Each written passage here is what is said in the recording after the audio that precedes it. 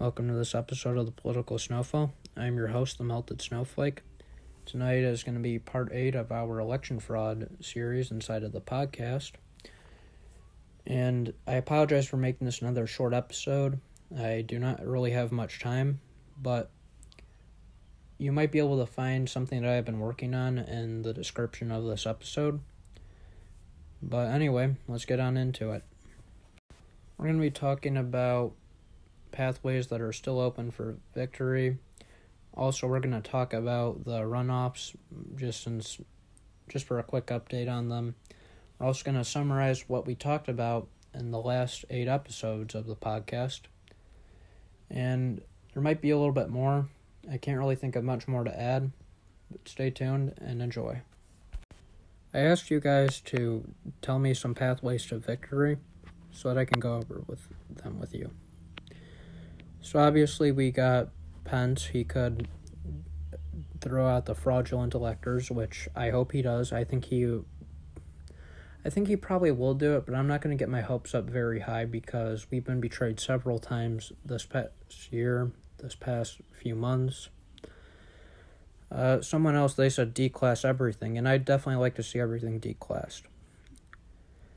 Someone else, they said the Insurrection Act, which could do something.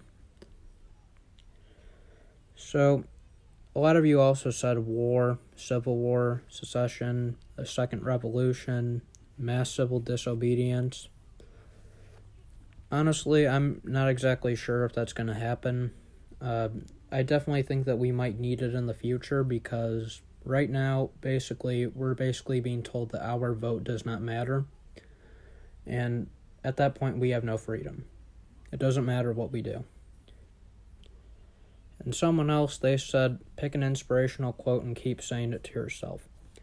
Well, I'm pretty sure that you're trying to tell us to just accept the results, but that will do nothing but give hope.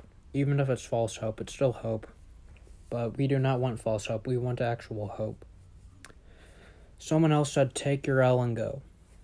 Well, you obviously haven't been listening to my podcast because we've covered a lot of evidence, and there's enough evidence to overturn the results. Also, I find it hypocritical because Hillary Clinton has not accepted the results for 4 years. Neither has the left. In fact, Stacey Abrams thinks she's the governor right now. I've basically created my own Kraken.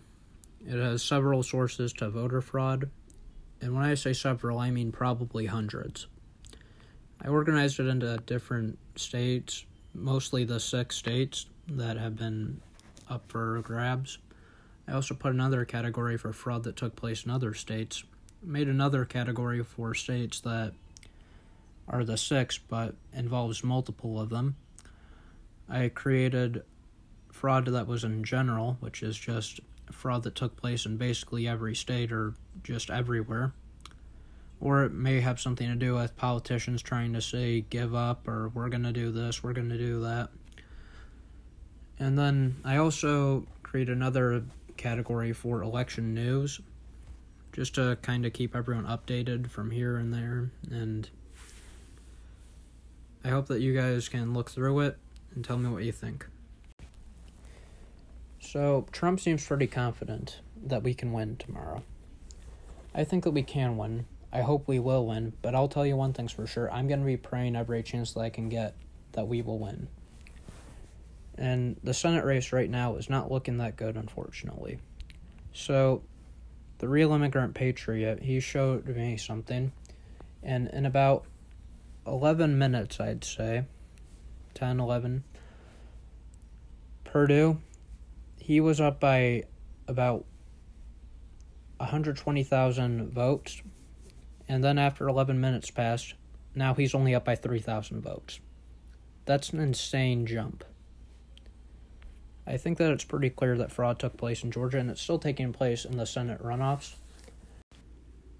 We also concluded that there were about 600,000 votes that were deleted from Trump in Pennsylvania, which would very easily put him over the lead. Also in Georgia, we have a lot of evidence there. Obviously, the suitcase thing, that was pretty big because we actually have video evidence. Michigan, there were several votes that were deleted, and in Pennsylvania and both Michigan, people were not allowed to view what was going on in the polling stations. In Wisconsin, a judge, they thankfully basically saved the election. I think that it basically flipped the results of the Wisconsin election, because 200,000 mail-in votes are now invalid, and it's because of indefinite confinement. They did not fit the qualifications that they needed to actually be able to be eligible for a mail-in vote. In Arizona, there were a lot of people that were on the voter rolls, and obviously the estimation is about 160,000 to 640,000, or somewhere around there. That number's probably not 100% correct, but it is a pretty big margin, and I think that it's obviously enough to overturn a state. Now we just got to figure out who those people voted for. Also in Nevada, they've been slow-walking the election results for a while, and I've been saying this every time on my podcast. I don't think I've been saying it the last few ones, but on election night, there were 8 states that did not give us the results on election night: Alaska, North Carolina, Georgia, Pennsylvania, Michigan, Wisconsin, Nevada, and Arizona. Now we're going to take Alaska out of the equation because obviously Alaska's a huge state, low population, but it's a huge state, and the mail-in votes there, and I'm sure that we all knew that it was going to go red, basically. But the mail-in votes, they definitely did not help because obviously Alaska's a huge state. They're not going to get there as easily. The roads were awful. Weather conditions were awful. Everything was just awful there. Now, we all knew that it was going to go red, so no one really cared about that too much. However, the remaining 7 states, we're going to take North Carolina out of the equation because it went red. But here's something to note. North Carolina did not have Dominion voting systems. Out of the 7 remaining states that are listed, North Carolina is the only one that does not have Dominion voting systems. It's a little bit suspicious. Obviously, it's nothing that's solid evidence that there was fraud. However, it's definitely something to look at. It's important that we don't give up, because this is the last chance that we have to save our constitutional republic. And Chuck Schumer, he said that, and the thing is, especially if they get the Senate, this is very worrisome. He said that he'd be open to the idea of packing the court. Now, if they pack the court, that's pretty bad, because now they have control of the House. They might have control of the Senate. They'd have control of the presidency, assuming that it doesn't get overturned tomorrow, which I hope it does. And then they take the Supreme Court. We'd have no ground left. We cannot fight at all. The only way that we'd be able to actually fight or win any election again is to rebel. And that's the unfortunate truth. But it's important that we keep on fighting, because we're never going to find a pathway to victory if we don't keep on looking for one. Now, as far as I can tell, I'm not sure what pathways to victory there still are. There's probably some that I did not mention earlier.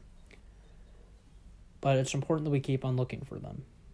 And it's even more important that we do our best to secure our constitutional republic and keep our right to vote.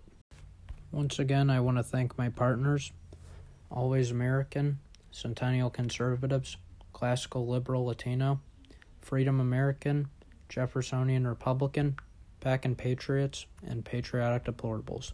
They've helped me out a lot, and I think that everyone should go follow them. After this episode, I'm probably going to do another episode in a few days to kind of cover what happened on January 6th, or what's going to happen, or what is going to happen. And I'll probably have McTrumpface on, maybe someone else, because I did tell McTrumpface we should come on after the 6th. But it is what it is, unfortunately. We can't do much right now, but just keep on praying, keep on fighting, and just keep on looking for pathways to victory. Thank you for listening to the Political Snowfall. This has been part 8 of our election fraud series. I am your host, the Melted Snowflake, and stay tuned for more episodes in the future. Once again, I just want to say that we need to pray for Pence to step up. We need to pray for something to happen because right now, as much as I hate to say it, it's not looking good. But I'm sure that we can still win. Don't give up and keep on fighting.